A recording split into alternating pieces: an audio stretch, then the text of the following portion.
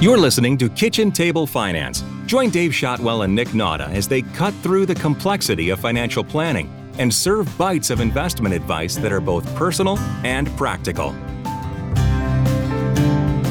Hey Dave, how you doing today? I'm doing great, Nick. How are you? Fantastic. Another podcast Friday.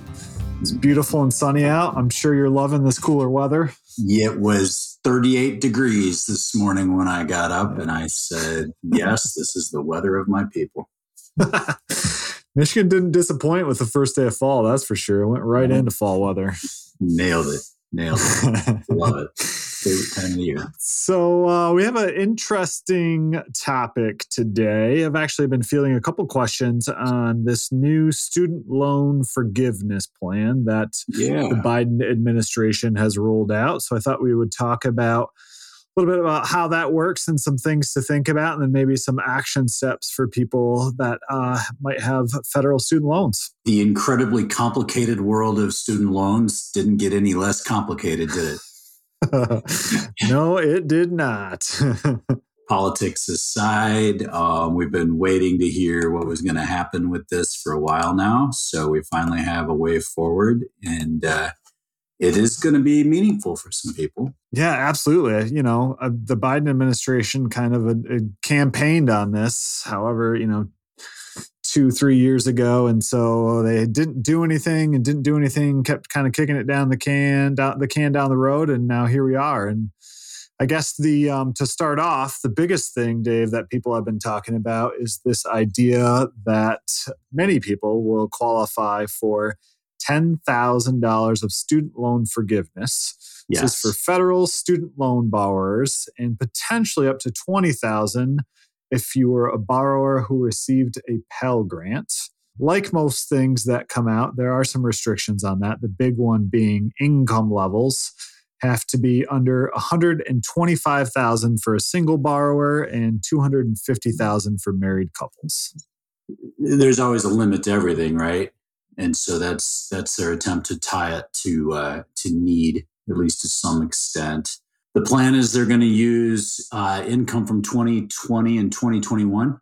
Yes, that is correct. So there's been lots of, obviously they're talking about income limits, but, that can kind of vary. And so they landed on 2020 and 2021 income, and kind of uniquely, it is an either or. So if you were under those limits in 2020 or you were under those limits in 2021, you would qualify. You don't have to be under the limits in both years, just one of those years. One thing that they've resolved since the original announcement, usually any kind of loan forgiveness is treated as taxable income to the person receiving the forgiveness for federal tax purposes. And they've come out and said that this will also be not included as income. The forgiveness won't be included as income in the year you receive it. So that was interesting as well. That's always my favorite thing, right? The government giveth and the government taketh away. Hey, here's 10 grand to pay off some student loans. And then you get the IRS comes knocking. Hey, you owe us money for that 10 grand of income that we quote unquote gave you.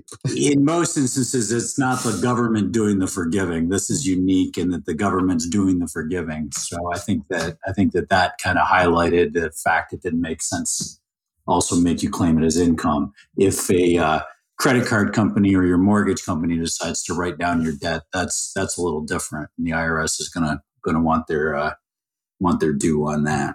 As of right now, it's kind of a mixed bag for how states are going to treat it. I know there's at least a few that have said it will be counted as income on state income taxes. So obviously the federal government can't make decisions in a lot of cases on state taxes. And so you don't be surprised if you live in one of those states that has a state income tax if you end up paying that state tax on any forgiveness that you receive. If you're going to receive forgiveness, your loan had to be funded by June 30th, 2022, which is actually later than I thought they might make it. I had some conversations back in the spring with parents whose students were in college, and knowing that there had been some talk about this coming, they raised the question of, hey, should we go out and borrow for, if it's just going to get forgiven anyway? And I remember at least a few talking about them and saying, I can't believe they'll make it. I can see them forgiving debt that was out there already, but new loans doesn't seem to make a lot of sense. Pretty surprised by that as well. So, if you're going into your sophomore year, your freshman year, you took out loans, they technically, if you took them out before June 30th, they would qualify for that. So very interesting. There's a couple of surprises in this kind of bill. One of them being that federal loans for graduate school are also eligible, and those have not been eligible for a lot of the other stuff, as well as Parent Plus loans, which is interesting as well. And that's been important I have a couple of clients who have Parent Plus loans out there, and they're going to qualify. So I was glad to see that. Yep. Interesting note on the Parent Plus loans. The total forgiveness is $10,000. So if you have 3 kids and each of them, you have a Parent Plus loan for each of them, you yourself only qualify for $10,000. That's a good point. Yeah. A little bit tricky, but hey, $10,000 is better than nothing. So another thing, we already talked about a little bit, current students are eligible. So if you're, a sophomore or junior and you have some student loans, those would qualify. And as far as receiving the forgiveness, there are some steps that you're probably going to have to take. The most prominent one being to actually fill out an application, including income verification. Those applications are not actually out yet. We hear that October 1st, around the beginning of October, they should be out. If you're curious about that or want to stay on top of it, you can actually visit the U.S. Department of Education website and sign up for any updates. So when that form comes out, I'm assuming they'll send emails out letting you know that that's happening. A lot of borrowers who already have their income on file will automatically receive forgiveness. So where this comes up, Dave, is that if you're in an income-driven plan, you have to verify your income every year. And so they already have that income from 2020 and 2021 and will automatically apply that forgiveness if you qualify. This was interesting too. If you've paid off your student loan between March 13th, 2020 and now, you can still request a refund as a part of the CARES Act. Yeah, so this gets real interesting because, in 2020, if you remember, there was lots of stimulus money that was being thrown around, and some people did the prudent, responsible thing and took that money and paid off some student loans, or had extra money and paid off student loans. And so the way the CARES Act was written is because they put a pause on interest rates and payments, if you continued to make payments or made extra payments, you could actually ask for a refund. Where this gets interesting now is if you qualified for the $10,000 of student loan forgiveness, but your balance is now less than $10,000, you could actually request a refund to get more student loan debt so that more money could be forgiven, right? So we actually have talked with some clients who paid off all their student loans and who are actually thinking about going back through and requesting forgiveness up to the $10,000 because they would qualify for student loan relief. So essentially getting a refund from the student loan servicing company and then turning around and applying for student loan forgiveness now that they have a debt balance. Yeah, that'll be interesting. So interestingly enough, some of the sources that we have gone out and stated that just because you can do this doesn't mean it will actually work. So there's no hard and fast rule out there saying that it will work either way.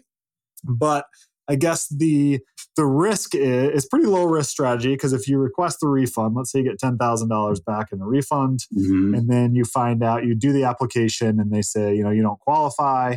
Well, then you can just take that $10,000 back and put it back on your student loans before January 1st. And technically, there'll be no interest. So it's a pretty low risk strategy, but it is yet to be seen as to whether or not, I don't think there's been a hard and fast determination of whether you can or can't do that. Yeah. Just out of interest, do you have a sense for whether that was just a flaw in the way they wrote the plan, or was that an intended thing?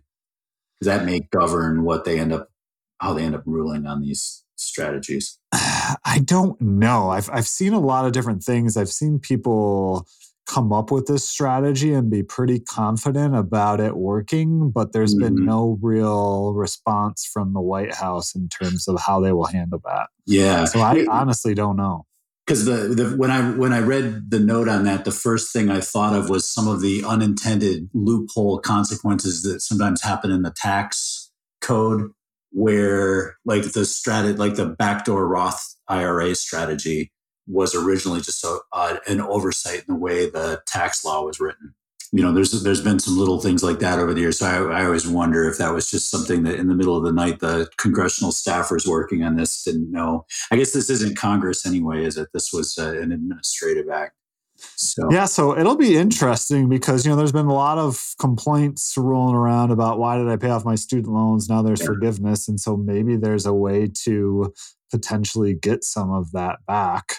Yeah. But it'll be one of those things that we won't know until somebody tries it, I guess. Yeah.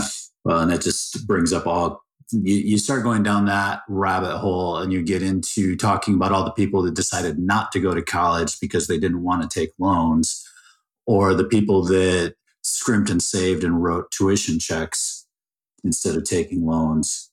And you can end up in a pretty deep quagmire. Indeed. Yes. So again, if you're thinking about this strategy, if this applies to you, proceed with caution. But like I said, it's a pretty low risk strategy, given that as long as you don't spend that $10,000, you can actually put it back on the loan. You'll be all right. Make sure, don't get the refund or don't get your payments refunded from your servicer, spend them, and then find out that the plan you had isn't going to work. So we may finally have some clarity about the pause on student loan payments as well.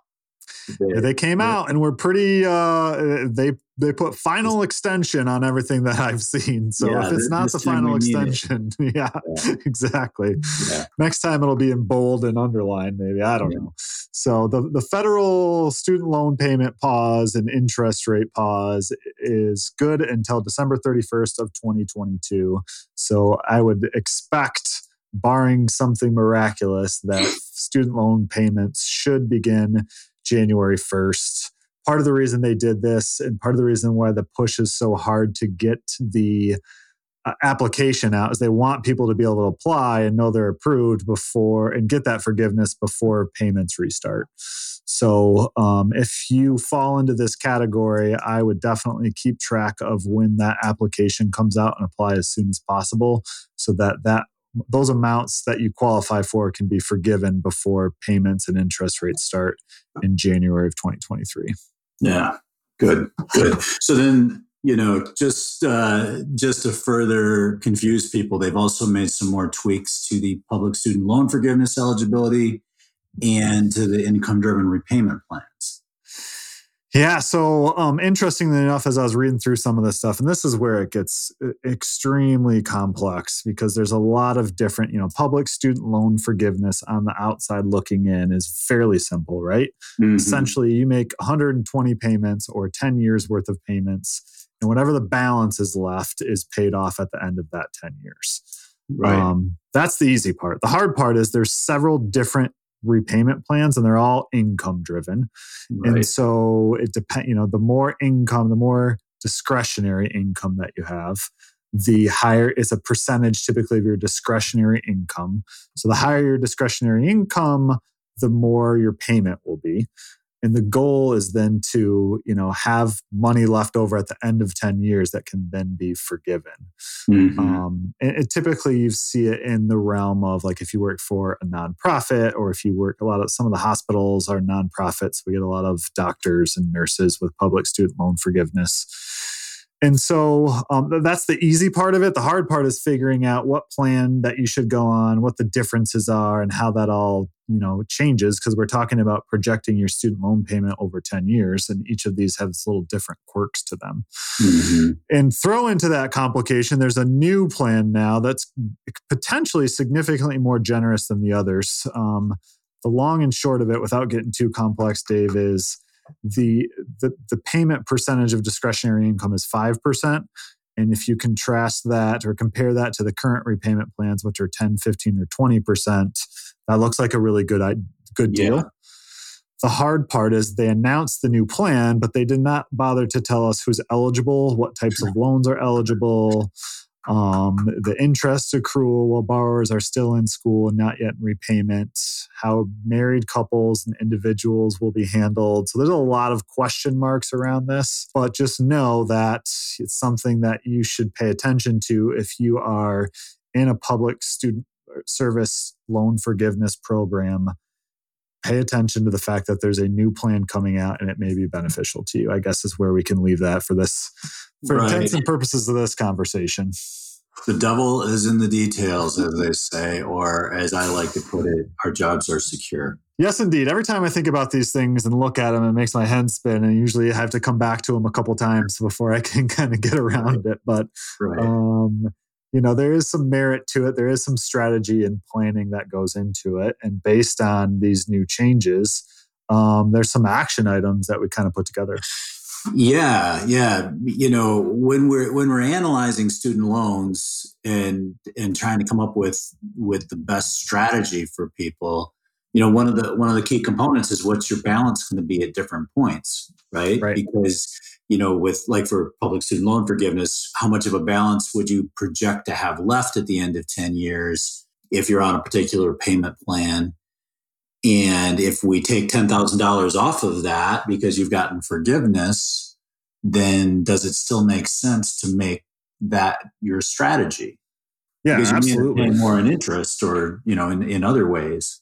Yeah. So, even though there is the student loan forgiveness at the end of 10 years, there's also still interest associated with these. And so it's kind of a balancing act of, does it make sense to pay less and essentially pay more interest, knowing that we'll get some forgiven after 10 years? Or does it make sense to be more aggressive and pay it down sooner so we have less of an interest bill? Right. And so if your balance is now $10,000 less than we had thought it was going to be because of this round of forgiveness, all those strategies should be looked at again. That's right. So there's the thought around, so most people fall into two categories. So one is the goal all along was to pay down the debt to zero as soon as you could.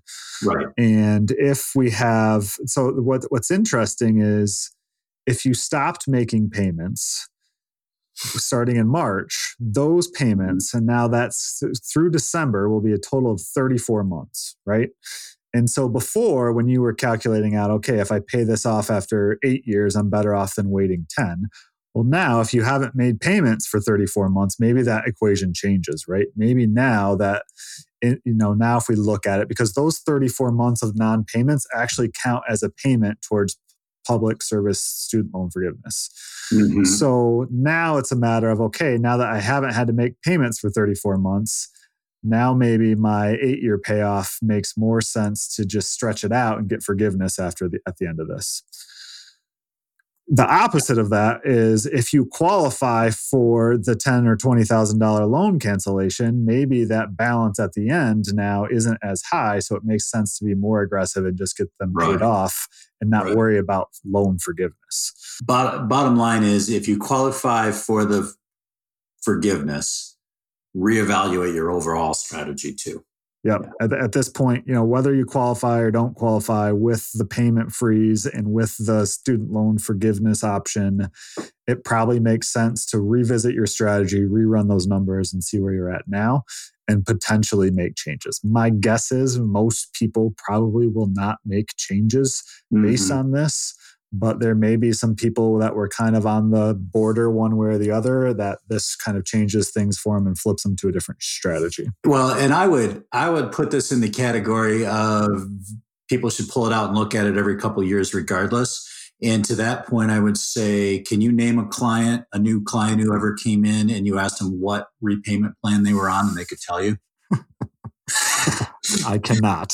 which is not a knock on clients. We have very, very intelligent clients who know what's going on for the most part.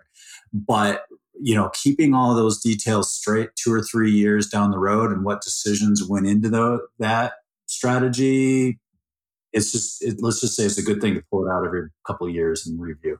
Absolutely. And that's why this is so challenging, because 10 years is a long time to make projections around what's going to happen, like what Yeah. your income's going to be, what your payment's going to be, what your forgiveness level is going to be.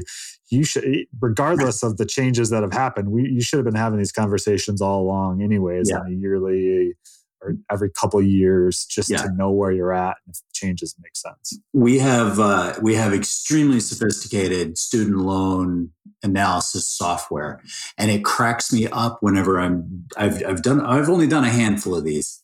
Got to admit, not my meat and potatoes, but I did one a couple months ago for a friend of the family who was just graduating college.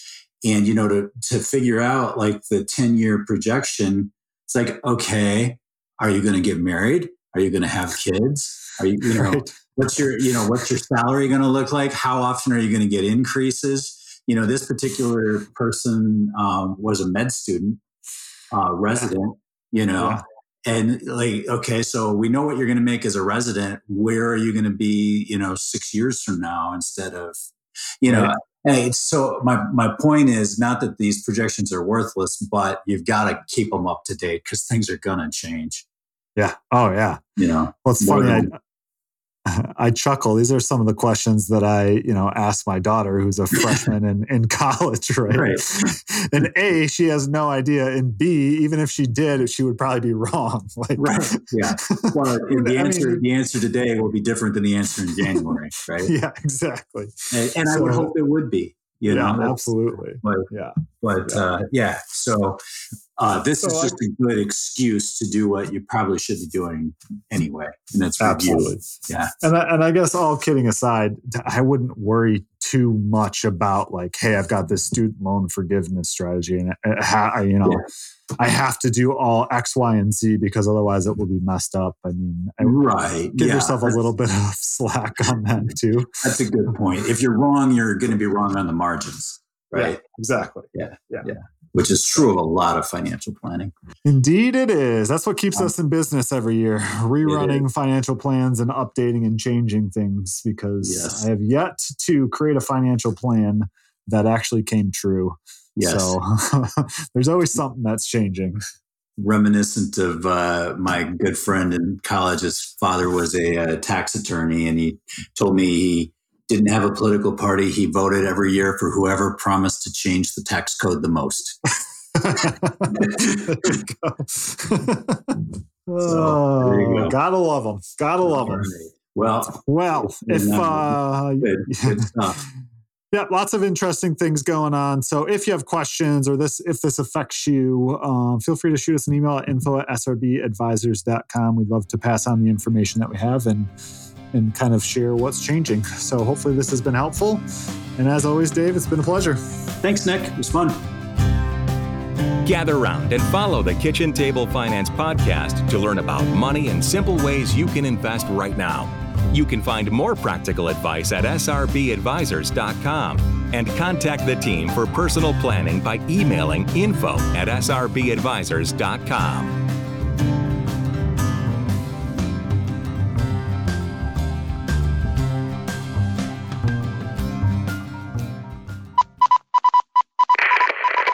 This is a Zedia Media production.